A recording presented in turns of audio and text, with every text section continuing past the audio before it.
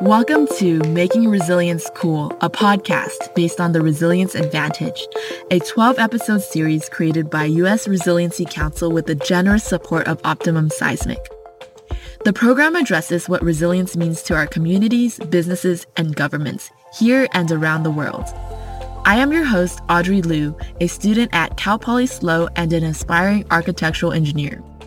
Working with the host of the series, Evan Reese, the executive director of the USRC, I've been deep diving into the rich archive of interviews with special guests from various fields such as business leaders, community leaders, architects, engineers, and experts in sustainability, sharing their insights on the importance of resilient design.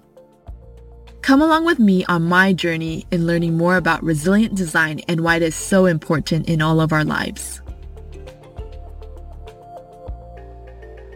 Episode 7, The Bigger Picture. Evan, have you ever done one of those color by number drawings before? I remember doing those as a kid. Why do you ask? I would always try to color in those tiny shapes so precisely, making sure not to touch the outline of the neighboring shape. It would take so much time, but at the end, when I refocused my eyes on the completed picture, it was so satisfying. I get it. Well, that kind of attention to detail will serve you well as a structural engineer. Not so much the staying within the lines part, but in understanding the bigger picture of how engineering affects people in our communities. You know, when Daniel Zepeda was interviewed for the Resilience Advantage, he told a wonderful story about this. He's a principal at Degenkolb Engineers in Los Angeles, and he specializes in studying the aftermath of earthquakes. Welcome, Daniel. I know you've done a lot of work in earthquake reconnaissance after seismic events. Could you tell me what you found was the best way to study earthquakes? You know, why is it important to travel to earthquakes? As an engineer, I think initially when I went to my first earthquake reconnaissance, I always thought of the buildings themselves, right? I always thought that we should probably go out there and understand how the buildings behave, how they fell, and bring it back to our community, bring it back to our engineering community, and understand how we can do new designs better, new retrofits better. But I think as time went on, and I was fortunate enough to visit a few countries that had seismic events, I started to realize the importance of not just the building itself, but also how it affects the community. And that's been the driving force in me visiting some of these earthquake sites. I really am interested in learning how the community responds to an earthquake after the event, and obviously how the building itself reacts to it. I would have never thought about it that way, Daniel. It's kind of like intent versus impact, where the intent of the earthquake is to release pressure stored in the Earth's crust, and the impact is what the earthquake does to the people and the community. Where have you visited to study earthquakes? Obviously here in the U.S., I visited one earthquake here in the U.S. In Sears Valley recently, where they had an earthquake, and actually one of our clients asked us to go visit their hospital to see how it performed. I visited Mexico twice, one in Baja, California, and back in 2010. I visited Chile back in 2010 as well, and I've also visited Taiwan in their 2016 earthquake, and I've visited Mexico City, which is one of the most interesting ones that I've visited. What made Mexico City stand out for you? I think with Mexico City, we had a different mindset when we went in there. We weren't just looking, like I mentioned before, we weren't just looking at the buildings themselves, but we were really focused on how that community reacted to the earthquake itself. Sounds like you visited a good spectrum of places, but tell me a little bit more about what you learned in Mexico City. You know, Mexico City is actually a very modern city. You know, many people don't recognize that Mexico City has a very large variety of buildings, going back to the non-ductile concrete, which what we know of now is a non-ductile concrete building, very similar to here in Southern California and across the state, really. These are buildings that mimic some of the buildings that we used to build back in the 70s, and to very, very modern buildings that they now use, a lot of structural steel, very similar to the U.S. But what makes it unique in terms of its seismicity is the soil characteristics that Mexico City has. Mexico was founded on a lake bed, and it has a lot of really, really poor soils. Oh, yes. Soil definitely plays an important role. Ultimately, it is the foundation under the foundation of the building. What exactly happens when an earthquake hits a building with poor soil? So when a seismic event hits it, regardless of whether it's nearby or far away, in fact, some could argue that the farther the earthquake, the more it affects it.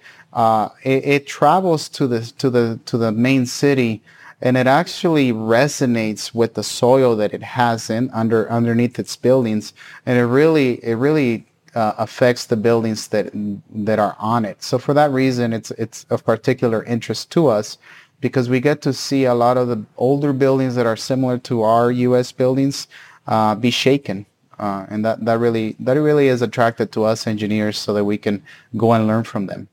Are we better off in the U.S. because we have stricter codes? There's a misconception oftentimes where you go to a different country and people, they say, well, that's a different country. It's, we have much tougher codes and so on and so forth.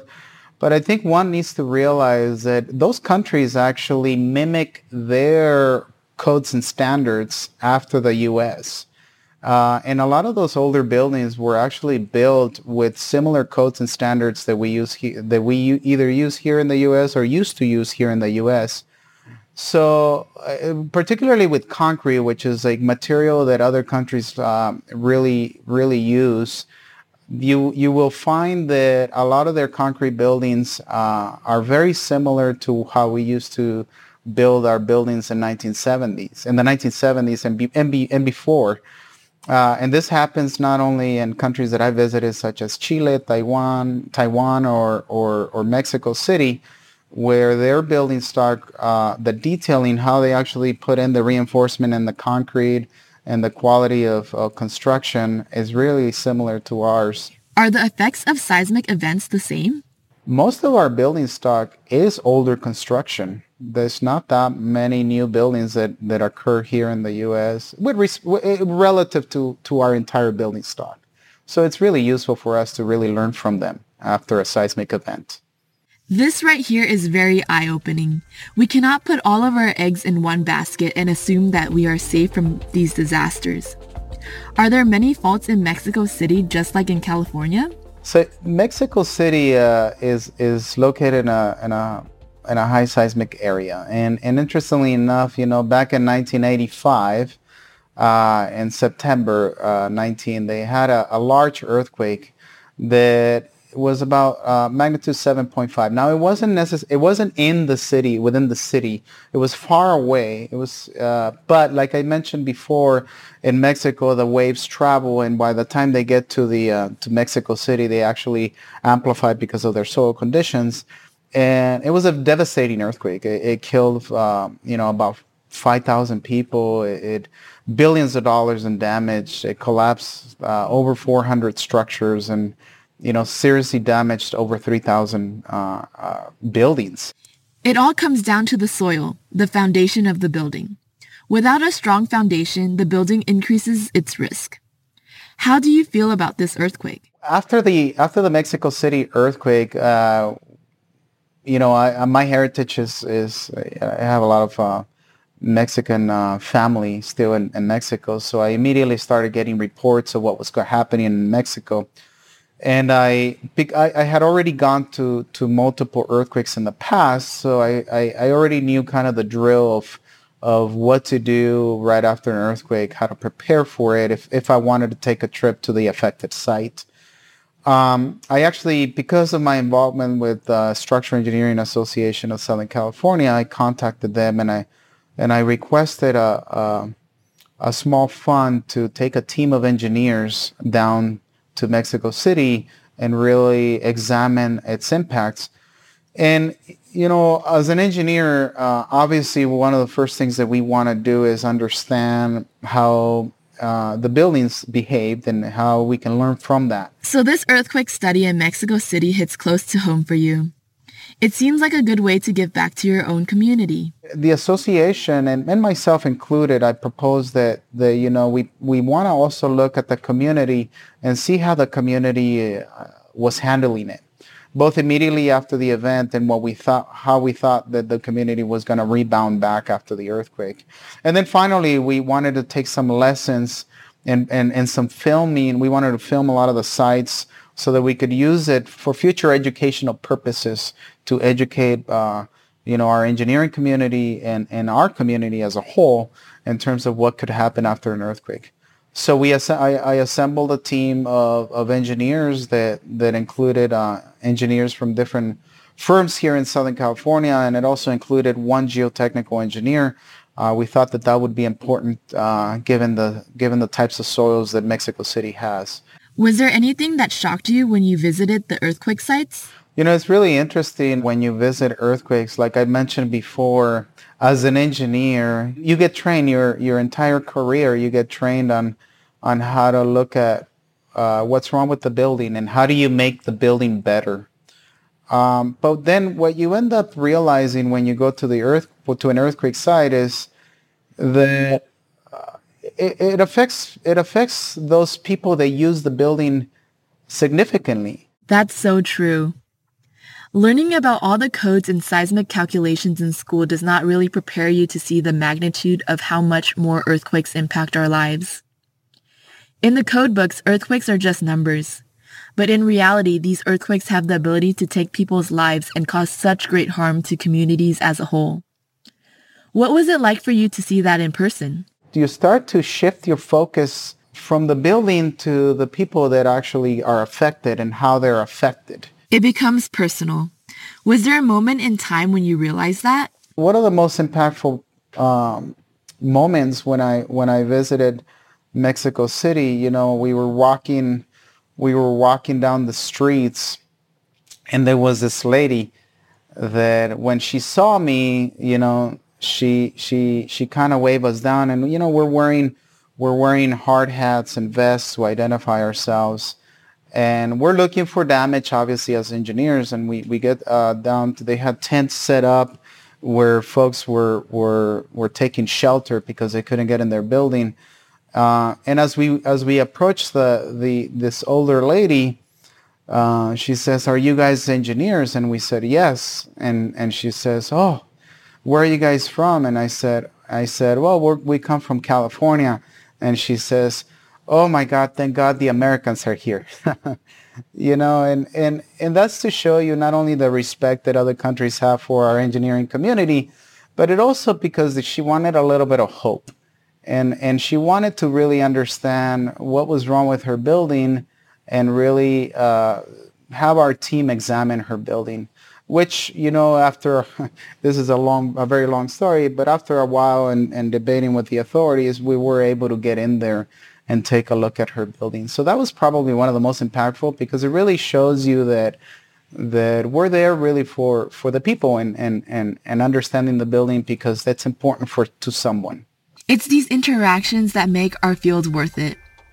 I feel like these are the moments that make us realize that designing structures is not just about numbers, but also how it adds to the community and how it brings a community together. Well, it turned out that we actually spent a couple of days with the city's jurisdiction walking buildings, and we learned, how the city responded to such an event, both from an administrative point of view, and also we actually got the opportunity not only to examine this building for this lady, but we also got an opportunity to understand how the community was being affected by it, and because it takes a lot of effort to actually respond to one of these events. It seems like visiting an actual earthquake site as a structural engineer makes our job feel more real. It makes us realize how much we can make an impact on our community. How about retrofitted buildings? Are they safe from earthquakes? Buildings don't sit in a vacuum, right? They affect their neighbors. Our team was walking through a neighborhood, and this is a very high-end neighborhood in Mexico City. And there was a building that was over 10 stories. It might have been about 14 if I remember right. But in any case, the size of it's really irrelevant. The point is that the owner, which we got to meet as we were walking, we noticed that the building had all these brace frames from the exterior, which as a structural engineer we love to see, right? We like to see those exposed structures, although from an architectural point of view, sometimes they don't like that. Did you have the opportunity to check out the building? We asked the owner, we said, can we go take a look at your building? It seems to have been performed really well. So he, a very nice gentleman, he led us inside his building. Turned out that he was a civil engineer. And because he was a civil engineer, he was very aware of his risk. And he learned, he was there in 1985. There was other earthquakes after 1985 that were not as devastating. And because of that reason, he decided to invest a lot of money in his building and actually retrofit the entire building, head to toe. Building performed wonderfully. I believe we found maybe a shattered window up in the top, and even that was questionable whether it had been part of the earthquake or not. How was his retrofitted building compared to the other neighboring buildings? Was the damage significant? The building was completely empty, and that other building had a partial collapse. The sixth story had completely collapsed, and the authorities felt that was such a big risk for his building because in Mexico City, unfortunately, there's not a lot of gaps between buildings. So if that building was to continue collapsing, it was going to create a domino effect and eventually hit his building. The domino effect. We talked about it in a previous episode. So I guess it applies to buildings as well. So his entire corner neighborhood was completely evacuated.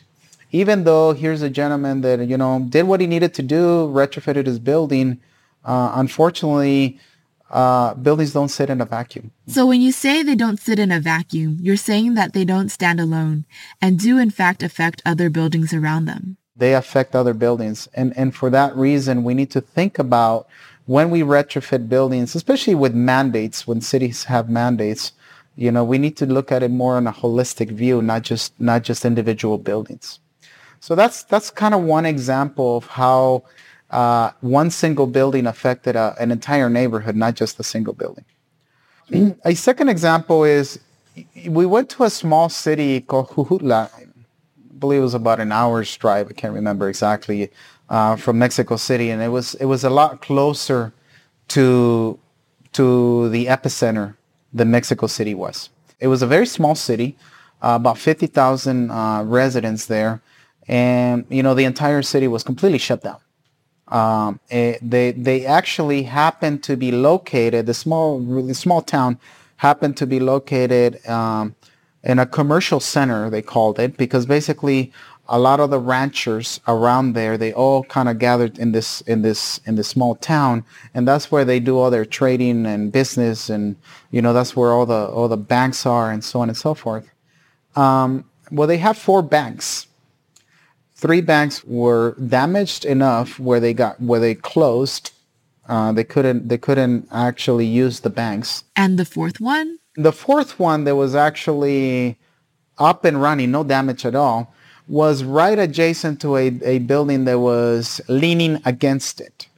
Well, for that reason, that 4th bank closed. That affected the entire town and all the towns around them because they couldn't use their banking system. They had to actually drive 45 minutes away just to conduct a simple bank transaction because, unfortunately, their banking system is not connected to online banking as we have it here in the U.S. right now. So essentially, all buildings need to be on the same page with retrofit in order for the retrofit to actually affect the community. It's not just one building. And it's like that here too. Regardless of whether we have it here in the U.S., I think the moral of the story here is that we really have to think of services that these buildings provide and not just the building itself.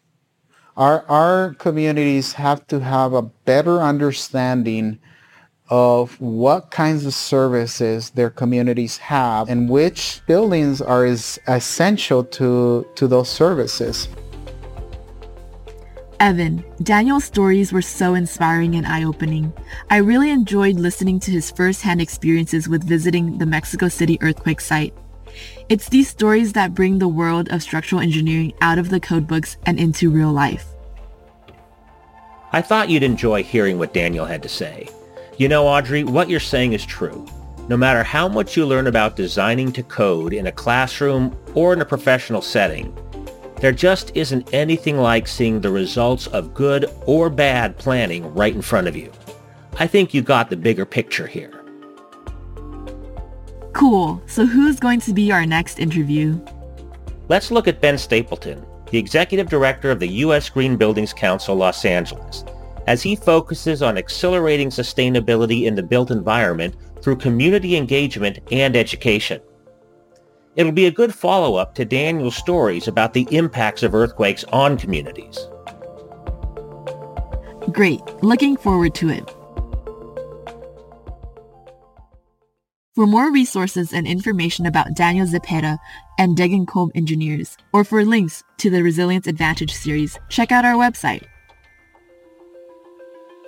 Thanks for joining me and listening to Making Resilience Cool, a podcast based on the Resilience Advantage, a 12-episode series created by U.S. Resiliency Council with the generous support of Optimum Seismic. Join me next time as I delve more deeply into the incredible archive of interviews from that series with engineers, architects, innovators, business leaders, and community leaders, talking about everything you could possibly want to learn about what resilience really means. Next episode, I'll be deep diving into the Resilience Advantage interview with Ben Stapleton, the Executive Director of the U.S. Green Building Council, Los Angeles. The USGBCLA is an independent nonprofit that works to transform the way buildings and communities are designed, built, and operated for greater sustainability and resilience.